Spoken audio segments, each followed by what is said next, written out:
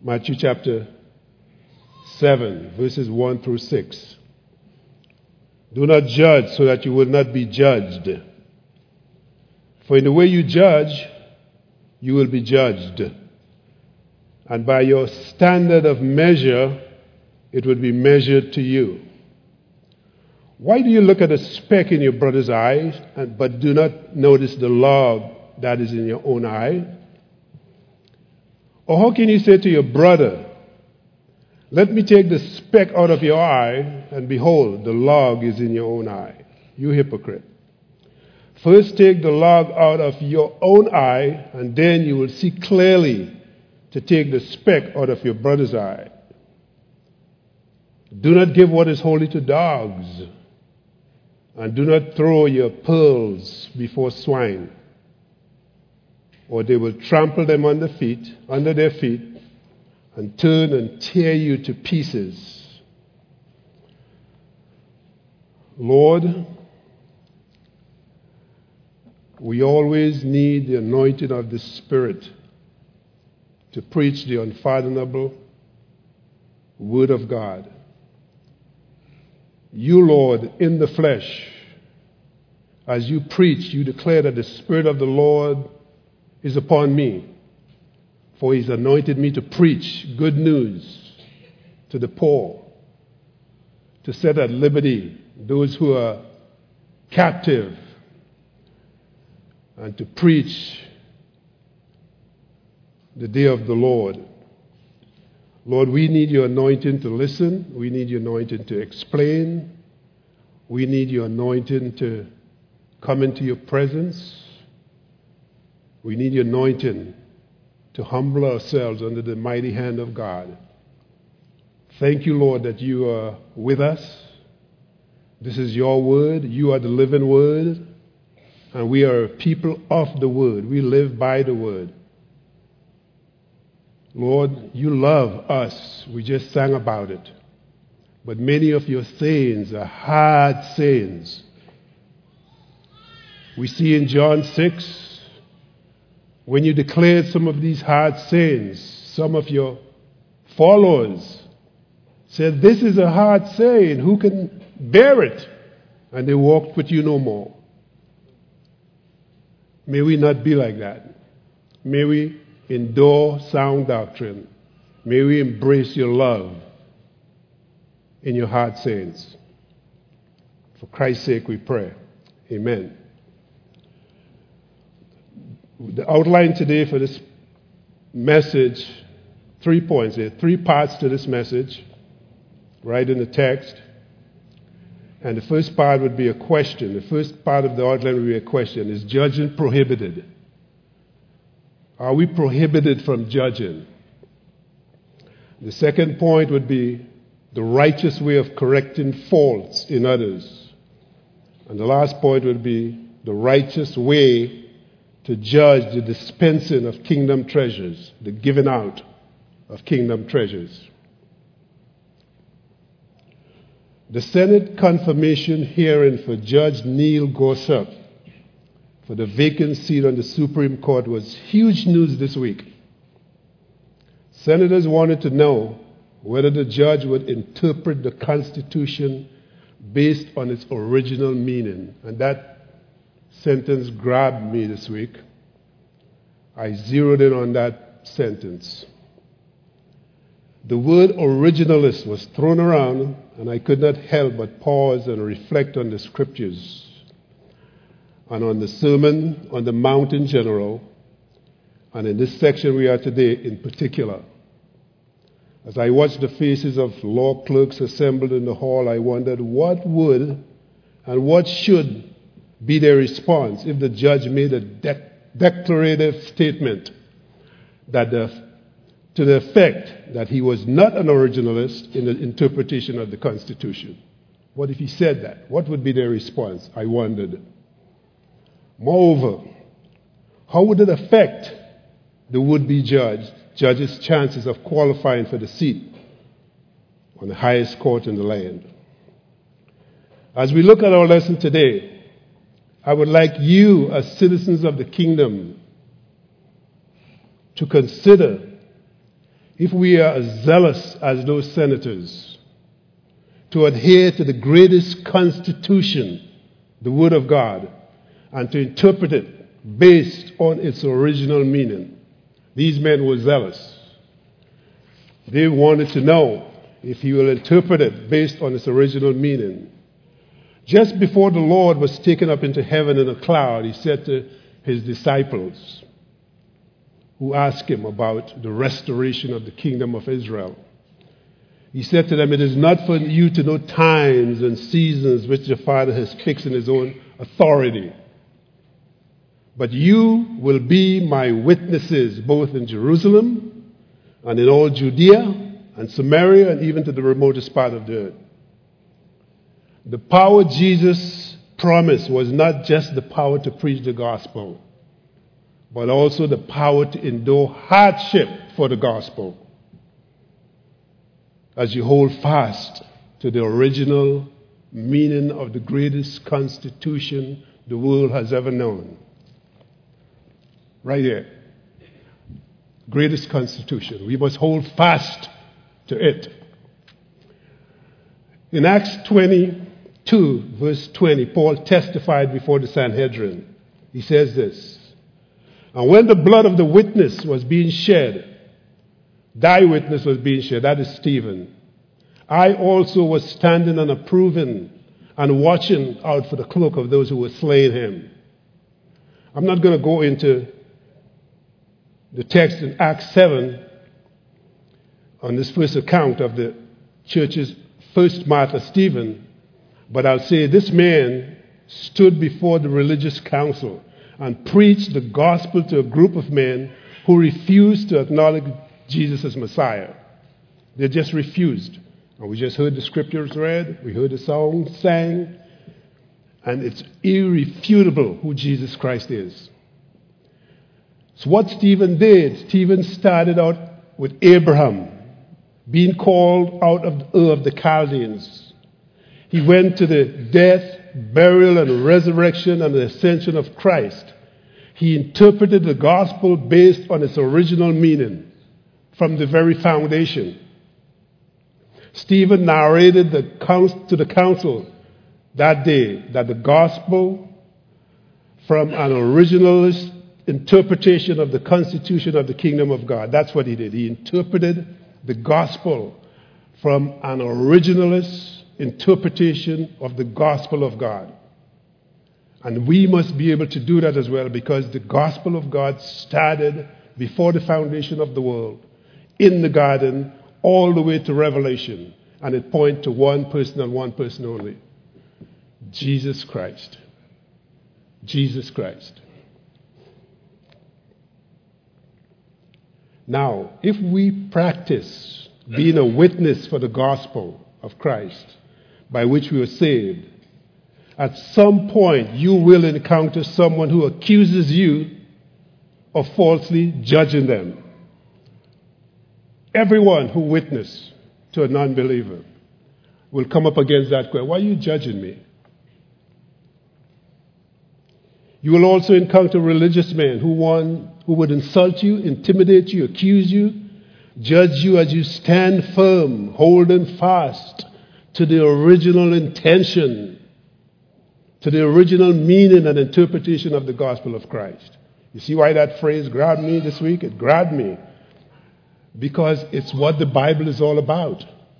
We cannot bring stuff into the Bible 200 years later and say, this is the scripture. We have to go from the foundation and hold fast to the truth of the Bible. And if these men are so zealous for the Constitution of the United States of America, we too must be zealous for the greatest Constitution, the Word of God and the kingdom of heaven. Mark talked about glorification in the Bible study. That's where we will end up, folks. We have to stand firm for it. Count on it, guys. Men and women, brothers and sisters.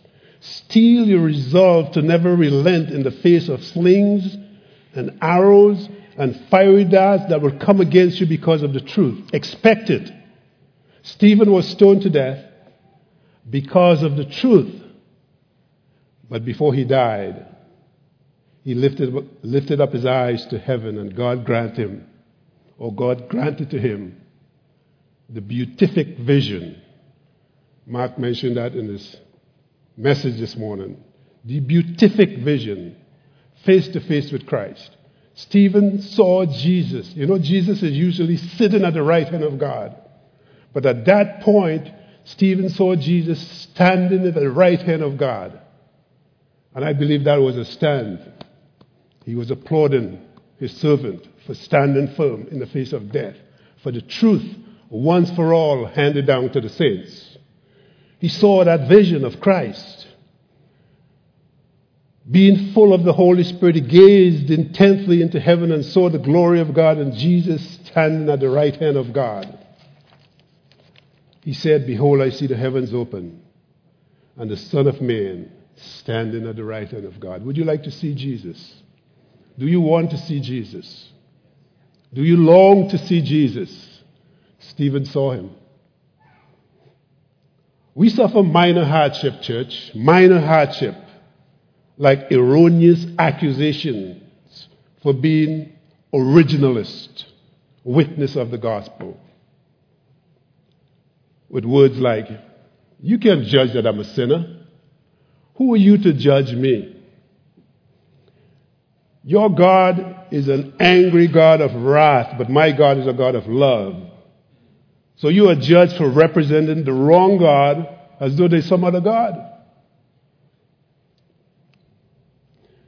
And many times the unbeliever would quote this very passage right here.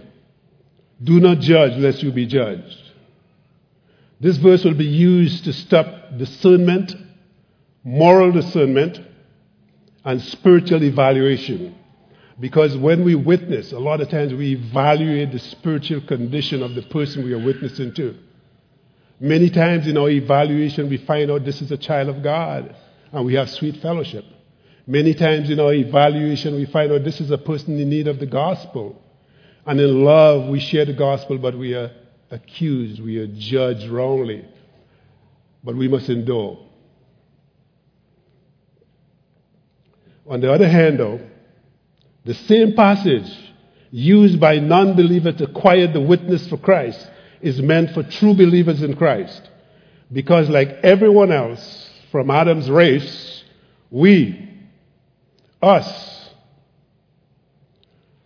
also have the propensity to assume the worst about people, to pass bad reports, to misinterpret a person's word as something hurtful when it is unintended, to conclude about an individual or situation without knowing all the facts or just half the facts. Paul was judged harshly by the church at Corinth. People for whom he endured much affliction so that he might preach the gospel to them. They harassed him, they accused him, they judged him. In the second letter to the Corinthians, Paul had to describe himself, defend his apostleship in the defense of unrighteous judgment by the Corinthians. This is what he said. "You are looking at things as they are outwardly. If anyone is confident in himself that he's in Christ, let him consider this again within himself. Just as he is Christ, so also are we. For even if I boast somewhat further about our authority, which the Lord gave for building you up and not destroying you, I would not be put to shame. For I do not wish to seem as if I would terrify you by my letters. For they say his letters are weighty and strong, but his personal presence is unimpressive and his speech contemptible.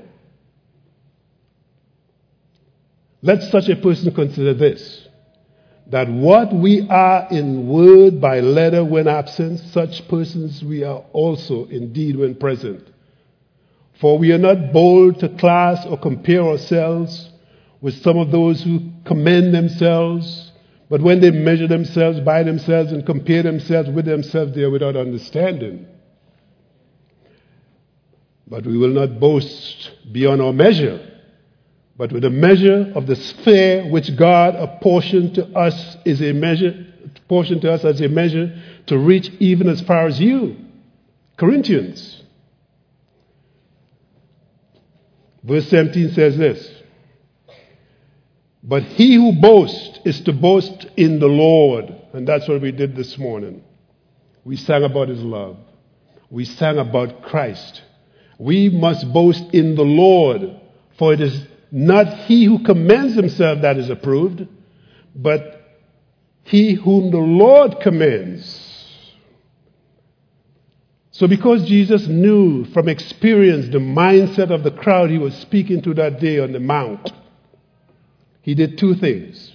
He identified the sin and he gave a solution. So if you're in Matthew chapter 7, verse 1, the first point is the question, is judging prohibited? Look at the text. Do not judge so that you will not be judged. You look at that right away and you say, you see, that's what the unbeliever said. The Bible says, do not judge. That's what they cling to. Let's define judging. Judging is an act of looking down upon someone to regard with contempt or disdain, to regard as inferior, usually accompanied with the action of raising one's hands in physical violence or one's voice in verbal violence. That's one definition. Here's the other definition. Forming an opinion or an estimation about someone after careful consideration. So considering the cultural context of the sermon, where Jesus was preaching that day, where the Gentiles were considered dogs, women were property, you had a world superpower, Rome, occupying the land, and corrupt religion was the order of the day. Men who would just not follow Christ, not follow the truth. They looked out for themselves.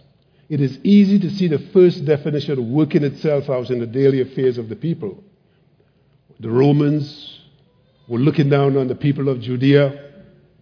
The Pharisees were looking down on the other people because they were the separated ones, regarding them with contempt, disdain as inferior. We know that happened with the Pharisees. We know it happened with the Romans. Historically also, we know the physical violence, that physical violence is a norm when an occupying power occupies a land. We know that. So Jesus from the mountain says this, do not judge lest you be judged. For in the way you judge, you will be judged. And by the standard you measure, it will be measured to you. By looking at these words carefully, we can agree, we should agree, that they are not, in these words, there's not an absolute prohibition from judging, if you look at the whole context. We are not prohibited from judging. But the Lord's intention is to give them and to give us the righteous way of judging. That's plain and simple. That's what he's doing. Right judgment is an integral part of the life of the redeemed. We have to judge. We must judge. The very life of the Christian is governed by judging. How, you may ask? How is the life of the Christian governed by judging? Well, the Word of God is the final authority for the Christian. In the life of the believer, we go by the Bible, and the Word of God acts like a judge. Some people think the conscience is the final judge. The conscience is not the final judge. The conscience can excuse you when you do something right and accuse you when you do something wrong. Right? But the conscience is not the perfect judge because it can be hardened and become callous. You can do something wrong and rationalize that it's right with your conscience. So it's not the final judge. You could do something right and find yourself in condemnation because most people around you didn't agree with you. You're right, but you're being pressured. And that happens to the Christian a lot of the times. We are right about where we stand, but we feel intimidated and our conscience says, maybe I'm wrong. And Christians back off from holding fast. So the conscience is not the final judge. The word is the final judge. So how do you explain, in our culture right now, how do you explain educated men with high influence over millions, who have been teaching the Bible for years and still look at a text of Scripture which is irrefutable and still refuse to let go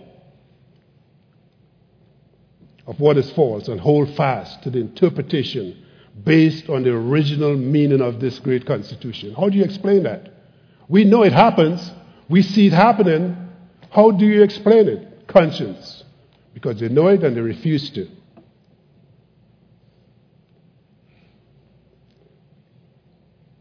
Hardened conscience, suppressing the truth, so that the word of God is the final judge. Hebrews 4:12 says this, for the word of God is living, it's active, and sharper than any two-edged sword, and piercing as far as the division of soul and spirit, of both joint and marrow, and is able to judge the thoughts and the intention of the heart. That's the final judge, the word of God. We cannot escape the word of God. We have no wiggle room with the word of God. We have wiggle room with our conscience, but not with the word of God. The word of God is the judge, the final judge. We cannot judge as the word of God judge, but we must apply the word of God in our judgment. First to ourselves. Guys, if we could ever learn this one lesson, this is what Jesus is teaching us right now. We got to judge ourselves first. Let the word of God scar us. Let it bruise us. For the word of God is like a hammer, Jeremiah says, that smashes the most stubborn resistance.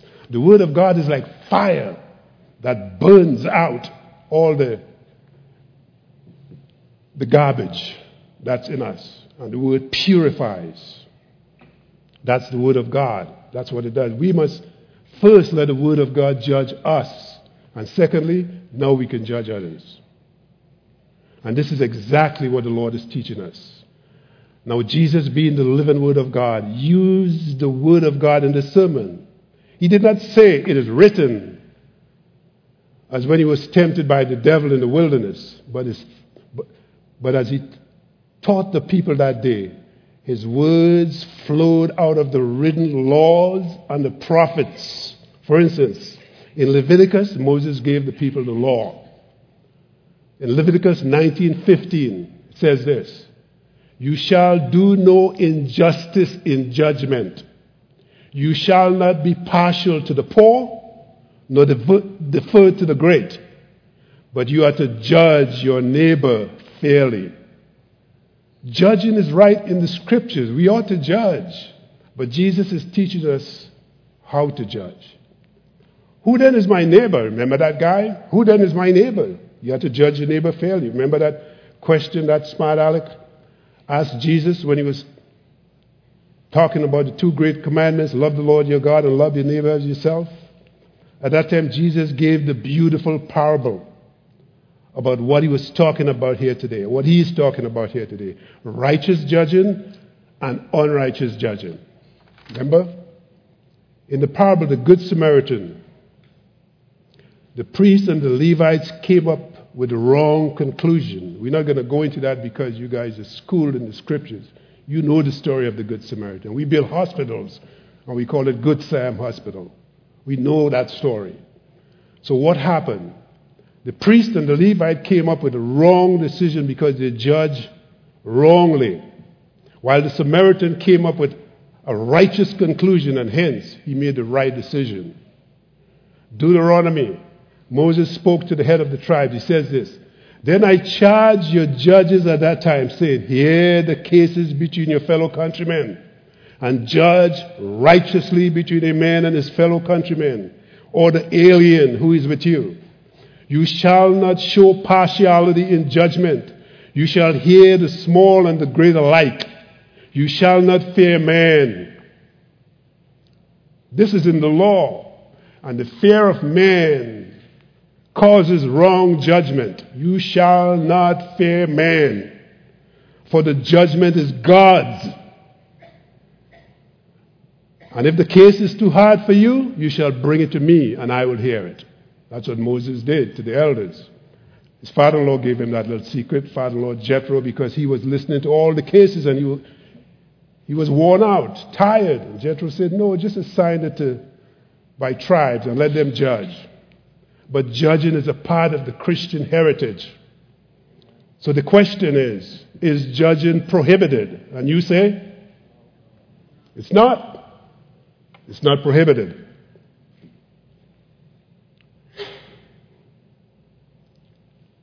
Jesus wants us to learn in this wonderful, wonderful sermon how to judge more than not to judge. Let me repeat that again, or repeat it, and you can write it down. Jesus is teaching us how to judge more than not to judge. What if for the last 2,000 years these principles were etched in the very fabric of Christendom?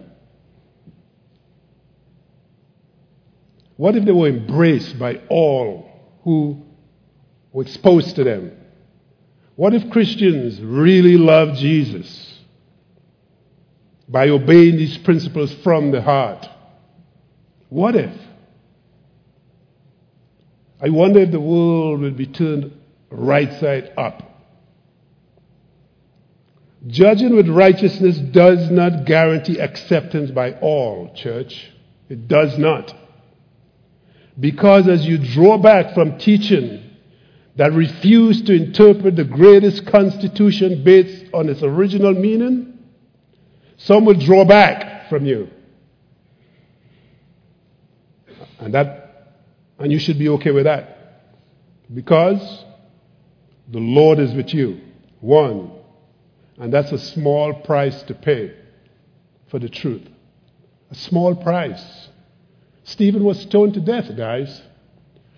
Christians die because of the truth. So if people draw back from you and you're holding fast to the truth, doesn't matter who they are. The truth, the Bible, the greatest constitution is what you hold on to. I described it this way in our impact last week. You're on a roller coaster, the biggest one in the world, the fastest one in the world. Do you hold on like this? Or do you hold on like this? That's the way we ought to hold on to the truth of God once for all, handed down to the saints. We do not let go, in spite of what? So what if everybody leaves you and you're the only one? You're never the only one. Christ is always with you. How was the Lord judged? He was judged too. Let's turn to this passage real quick. In John chapter 7, let's look at it. Hold your finger in Matthew 7. We're going to go through this real quick. In John chapter 7, how was he judged? Was he judged fairly or was he judged unrighteously? Are we there?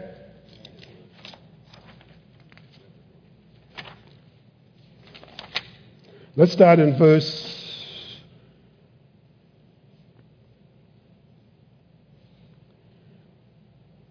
19. Jesus asked this question, did not Moses give you the law, and yet none of you carries out the law? Why do you seek to kill me?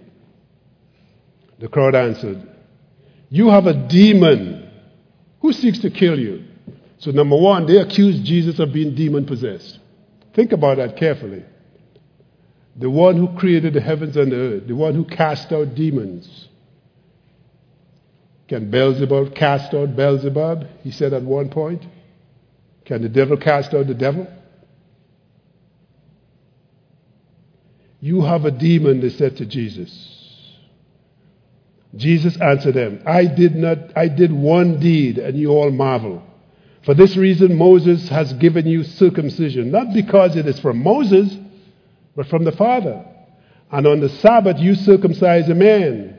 If a man receives circumcision on the Sabbath, so that the law of Moses will not be broken, are you angry with me because I made an entire man well on the Sabbath? Verse 24. Do not judge according to appearance, but judge how? So judging is not prohibited. We have to judge. But we must judge how? Righteously. We must judge righteously.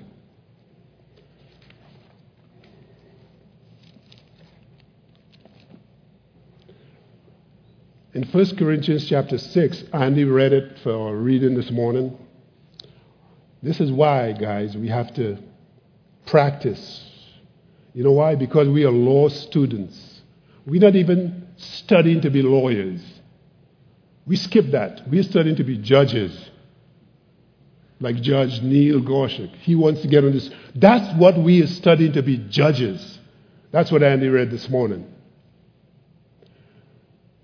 We are law students preparing to practice law in all the earth and in heaven.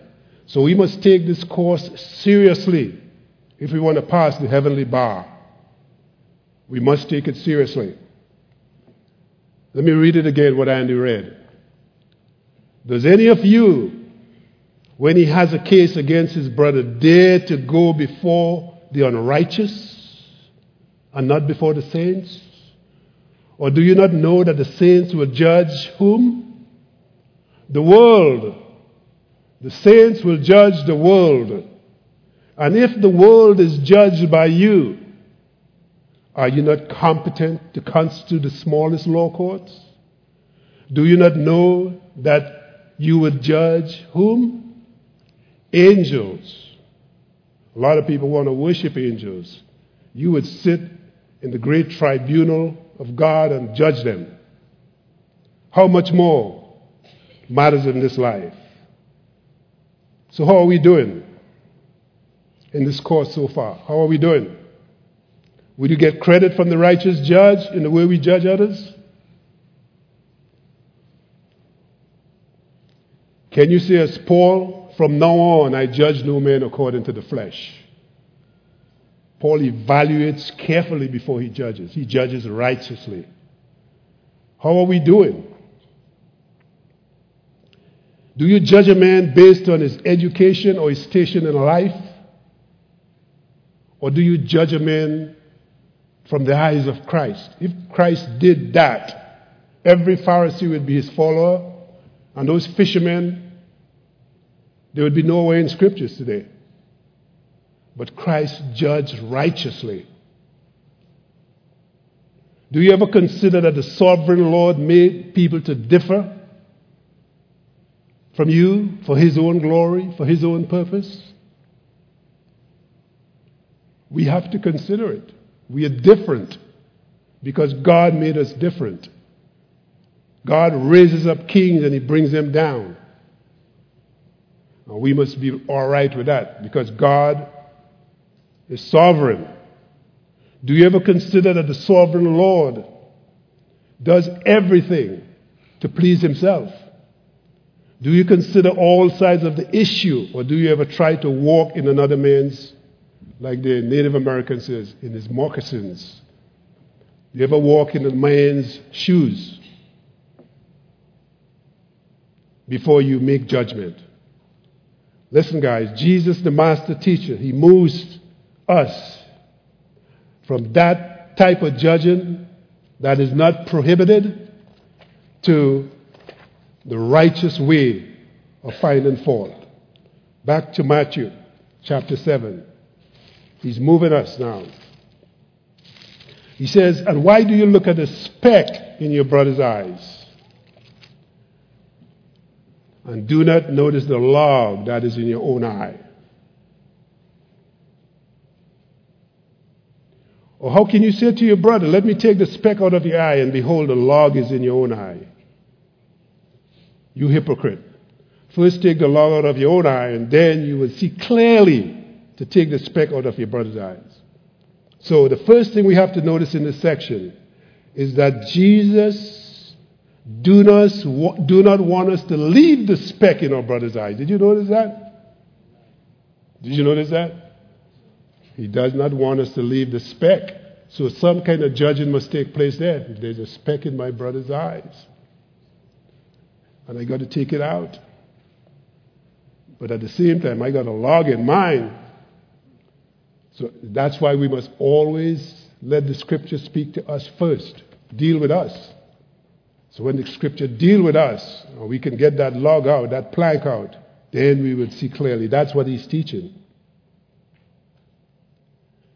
His admonition and prescription is the right way of correcting a fault. As he's preaching the sermon, Scripture again flows like a gentle river. We just sang about an ocean. But Scriptures flow through the life of Christ. The Old Testament Scriptures, by the way, that's the Bible he used. It flows through his heart and his mind and his lips because he's thinking about the Scripture in Ecclesiastes 7, written by the wisest king, King Solomon. King Solomon says in Ecclesiastes 7:20, indeed, there is not a righteous man on the earth who continually does good, who never sins. That's the word of God. And Jesus knows it. And we must know it. So when we see the speck, we got to remember it. Guys, there's a million, a trillion ways to sin before a holy God. God is so pure, so holy. There are a million ways we can sin every day. And that's what the Lord wants us to see. Where did I sin? Let me take it out before I can deal with anybody else. It's not a man. Do you remember the case tried before when that mob brought that woman to a stoning? I call it a rock concert. They brought her there to stone her. They were seeking his approval for following the law in the matter of adultery. There are many speculations. You guys know that story as well, right? There are many speculations about what the Lord did or wrote on the ground as he stooped to the ground. Let me use my sanctified imagination a little bit here. I think Jesus, this is not biblical. Nobody knew what he wrote, but we know who Jesus is. I see the Pharisees. This is what I was thinking. I see the Pharisees. I see the mob. I see the stones, big ones, slingshot-sized ones. But where's the man? Where's the man? Where's the second person in this act of adultery? I know the Sadducees wouldn't bring a man to this execution. So Jesus stood up. He stood up and he declared, let him who is without sin cast the first stone. That's wise judging because he knows the Scripture. There's not a man on earth. Not a man on earth that is righteous and continually does good who never sins. So Jesus knew there was sin in the heart of these men who brought that woman to the stoning. So he says, if you're without sin, you cast the first stone. Not one stone was hurled at the woman that day. Why? Because she was in the presence of the righteous judge. And you can take consolation from this, church. When you stand before Christ, you are standing before a righteous judge. Righteous through and through. And he would deal with you accordingly, with mercy, with forgiveness. He would deal with you according to your deeds, the Scripture says. Because he is without sin, he could say to the woman, where are your accusers? Has no one condemned you? Neither do I condemn you. But listen to this. Go and sin no more. He was not making excuses for her sin and for our sins. He said, I don't condemn you. Romans 8:1 says, therefore now no condemnation for those who are in Christ Jesus. Why? Because there are a trillion ways to sin before a holy God. And you should have been in the Bible study this morning because it spoke of glorification.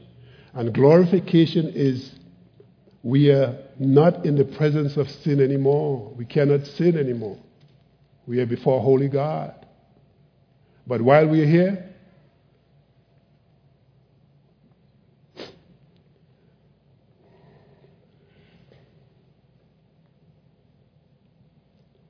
so right judgment always starts out with presupposition. Like, just take the apostles, for example. They call them, these guys have no learning. How can they speak like that? These guys are Galileans. You ever hear any good thing come out of Galilee? What they were doing, they were presupposing that unschooled people are incapable of deep comprehension that escapes the wise of this world. But Jesus chose the unschooled. Over there in Matthew 11:20, Jesus said something that's amazing. He lifted up his voice to heaven. He said, I praise you, Father, Lord of heaven and earth, that you have hidden these things from the wise and the intelligent, but you have revealed them to infants. That's the sovereignty of God. God chooses whomever he wills. He's the righteous judge. Right judgment always bends towards truth and impartiality. Guys, justice is not blind. That's a famous axiom, I suppose. Justice is blind. Justice has no blind spots when her eyes are fixed on Christ, who is the light of the world. Christ is the light of the world. So because they did not take the log out of their own eyes, they could not see to remove the speck in the woman's eyes. Compared to the sin of the woman, the sin of the Sanhedrin, like a log. The woman's sin was like a speck. What was their log? Just consider the Pharisees, or the Pharisee who was praying next to the tax collector. He was in the temple. He was standing up before a holy God. And what was he doing? He was boasting about his perfection. Lord, there's none. He does this and he does that, and I pay tithes. I'm perfect, Lord. I'm a perfect man. He was boasting about his accomplishments, praying to himself while judging the tax collector. I'm not like this man, a swindler. And he's doing that before a holy God, accusing this man, judging him. Our Lord has a tender place in his heart for those who see themselves in light of his perfection. Always remember that. When you see yourself in the light of the holiness of God, when you see yourself in the light of the perfection of God, you're going to see people differently. You'll see yourself differently first, and you'll see people differently. You'll have some compassion for people.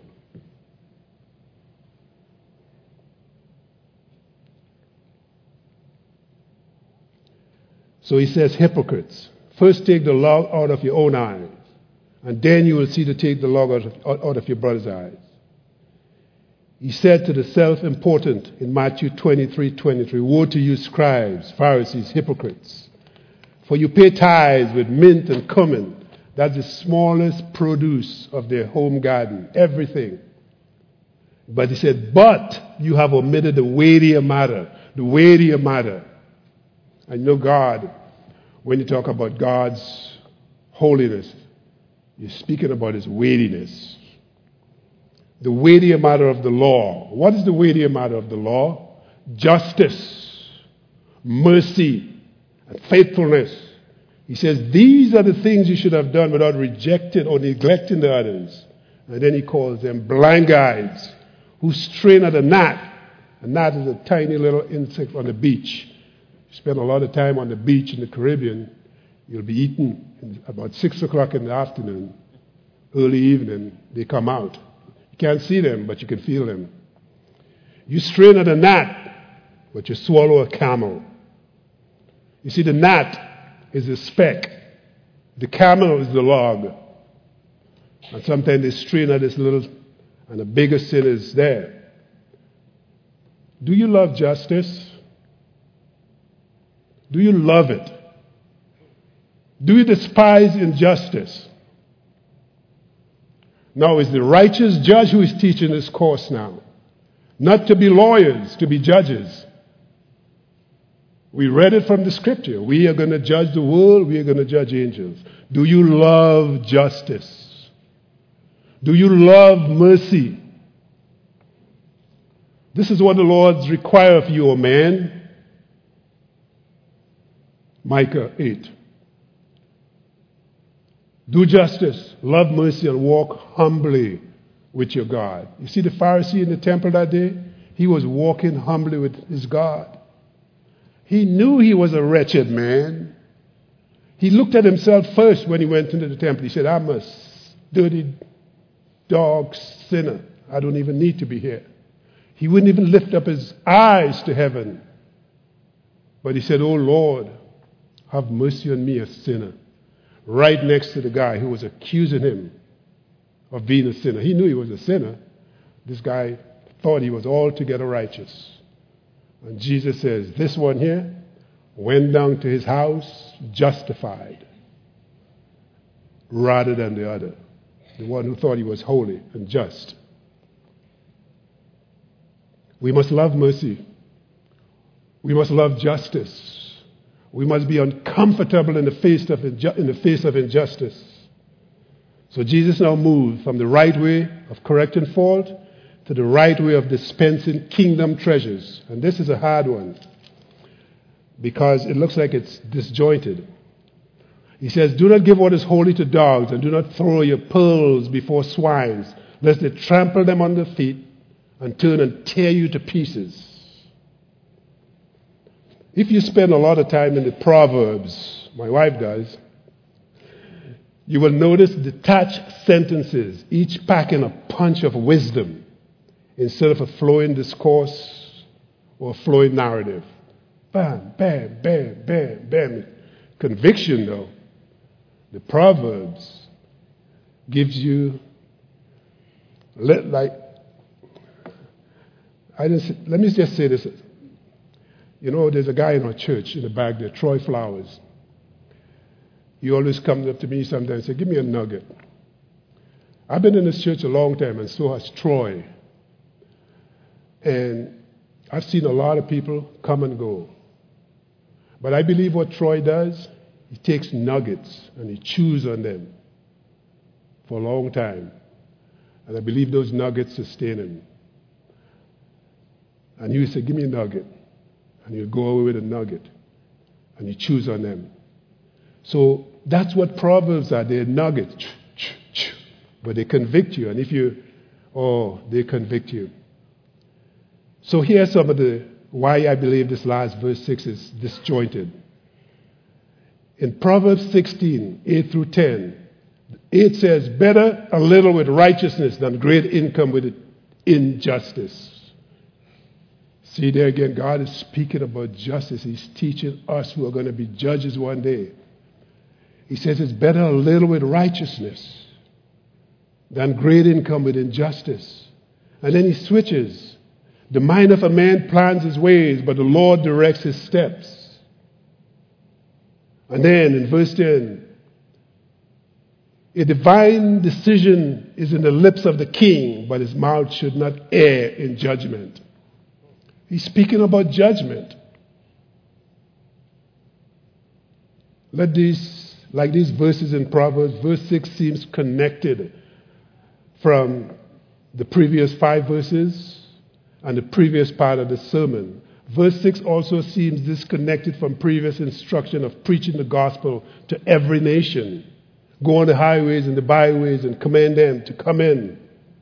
But Jesus says here, back to Matthew chapter 7, verse 6, do not give. Do not give.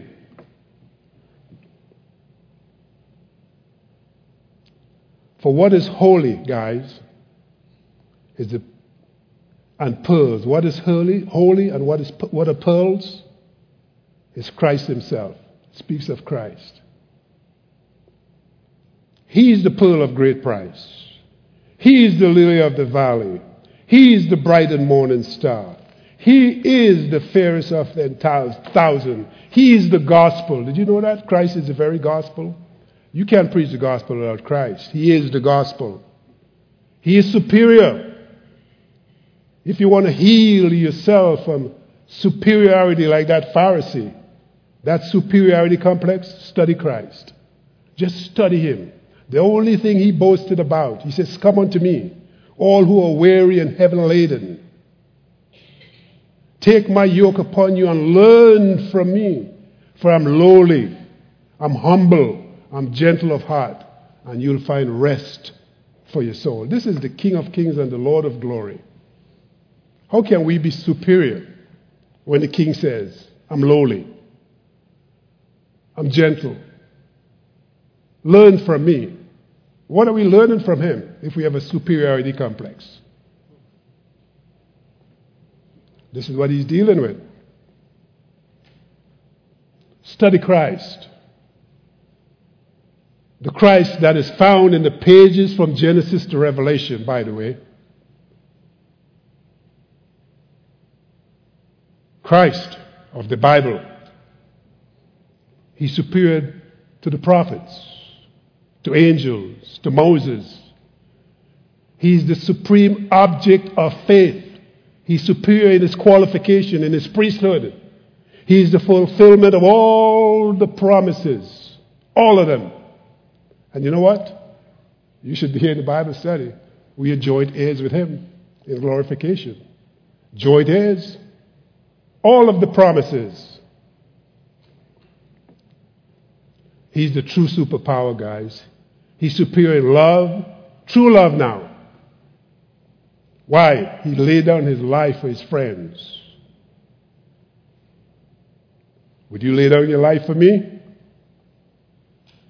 Would you go to the stake in my place? Come on, Linda. I see you laughing. Will you? Oh, there you go. Linda loves me. Lay down your life for your friends. That's true love. Christ is the pearl of great price. So who are the swines and the dogs?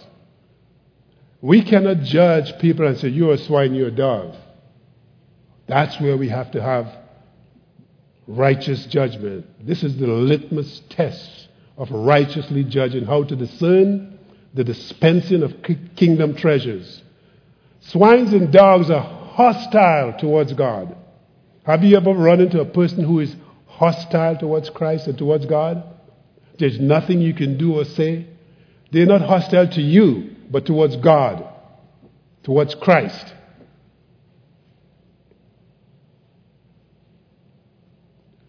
This is the test. Paul sums it up in 1 Corinthians 16. Let's turn there real quick. How am I doing for time back there? You're the man.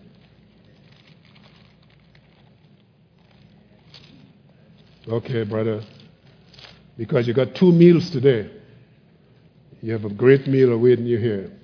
1 Corinthians chapter 16, verses 21 through 24.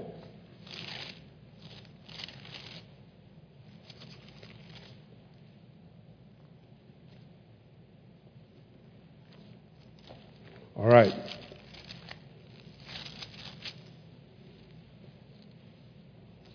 Paul says at the end of this letter, the greetings is in my own hand, Paul. Paul had somebody who would write for him, but this time he writes the greeting with his own hands. If anyone does not love the Lord, he is to be accursed. And then he says, Maranatha, which means come quickly, Lord Jesus. And then he says, the grace of the Lord Jesus be with you. My love is with you all in Christ Jesus. Amen. If anyone hates Jesus, stand in your face and curse Jesus. Curse God. That's a clue to you. Don't waste your time with swines. Okay? We are to preach this Christ to every creature, but we are to employ the discerning spirit we have inherited at salvation to dispense the gospel as sheep in the midst of wolves. We would be in tough places dispensing this gospel, spreading the seed, giving out the word. It's not always easy. We must be wise as serpents and harmless as doves. The dog would attack the doves. You ever seen a dog chasing a pigeon all over the park? Dogs chase doves, and that's what we are. We are doves. We must be harmless. We can fly up to heaven, though. If you are dovish in your witness and is attacked, don't give what is holy to dogs. Use your wisdom. A swine will trample beautiful pearls in the mud. I know about pearls. I worked as a pearls salesman in Kahanapali Beach on Maui in the whalers' village. I handled a lot of pearls. Good pearls. Mikimoto. But there's also a pearl from Italy, Mallorca pearls. They look just like real pearls, but they're not. So I'm acquainted with pearls. But beautiful pearls, the swine would just trample it. You would give them Christ and they would treat Christ as nothing. Something to be trampled underfoot. And you have to use the discerning spirit God has given you at salvation to discern. Is this a swine in my face? Once they start trampling on the beauty of Christ, the loveliness of our Lord and Savior, you can know. You can know.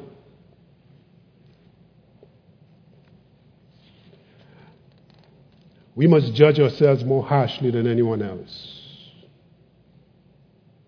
Because our eyes are on Him. When our eyes are on Christ, when you move up to the light, you can see stuff you can never see, even here. If I go right up to that light, I'll see stuff that I cannot see here. And the closer you get to Jesus, you're going to see more flaws, more sins, more imperfection. So we got to judge ourselves before we judge others. This is what Jesus is teaching us. Even when we judge the swines and the dogs, we have to be wise in our judgment. Bless His holy name. So, if any of you here today are without Christ, and you know that you're without Christ, but you're not hostile to Him, you do not hate Christ, listen, if you have any tender feelings as you hear about Christ, you didn't get that feeling on your own. He's drawing you to Himself. Surrender to Christ. Judge rightly if this is feelings of my own or if it was imputed to me. Everything we get in salvation is imputed to us. Faith is imputed to us. To believe in Christ is imputed to us. Embrace it. Surrender. Bow to Christ, the King of glory, the Lord of lords. Surrender to Him. And you know what? One day you would see Him face to face as Stephen. You would have that beatific vision. Let's pray. Father, we thank You for this course in judgment. We thank You, Lord, that we are in the school, not as lawyers. You are the advocate. You are our advocate. You're training us to be judges. And we thank You. We praise Your holy name. Give us wisdom. Wisdom, Lord, to follow the righteous judge. In His name we pray. Amen.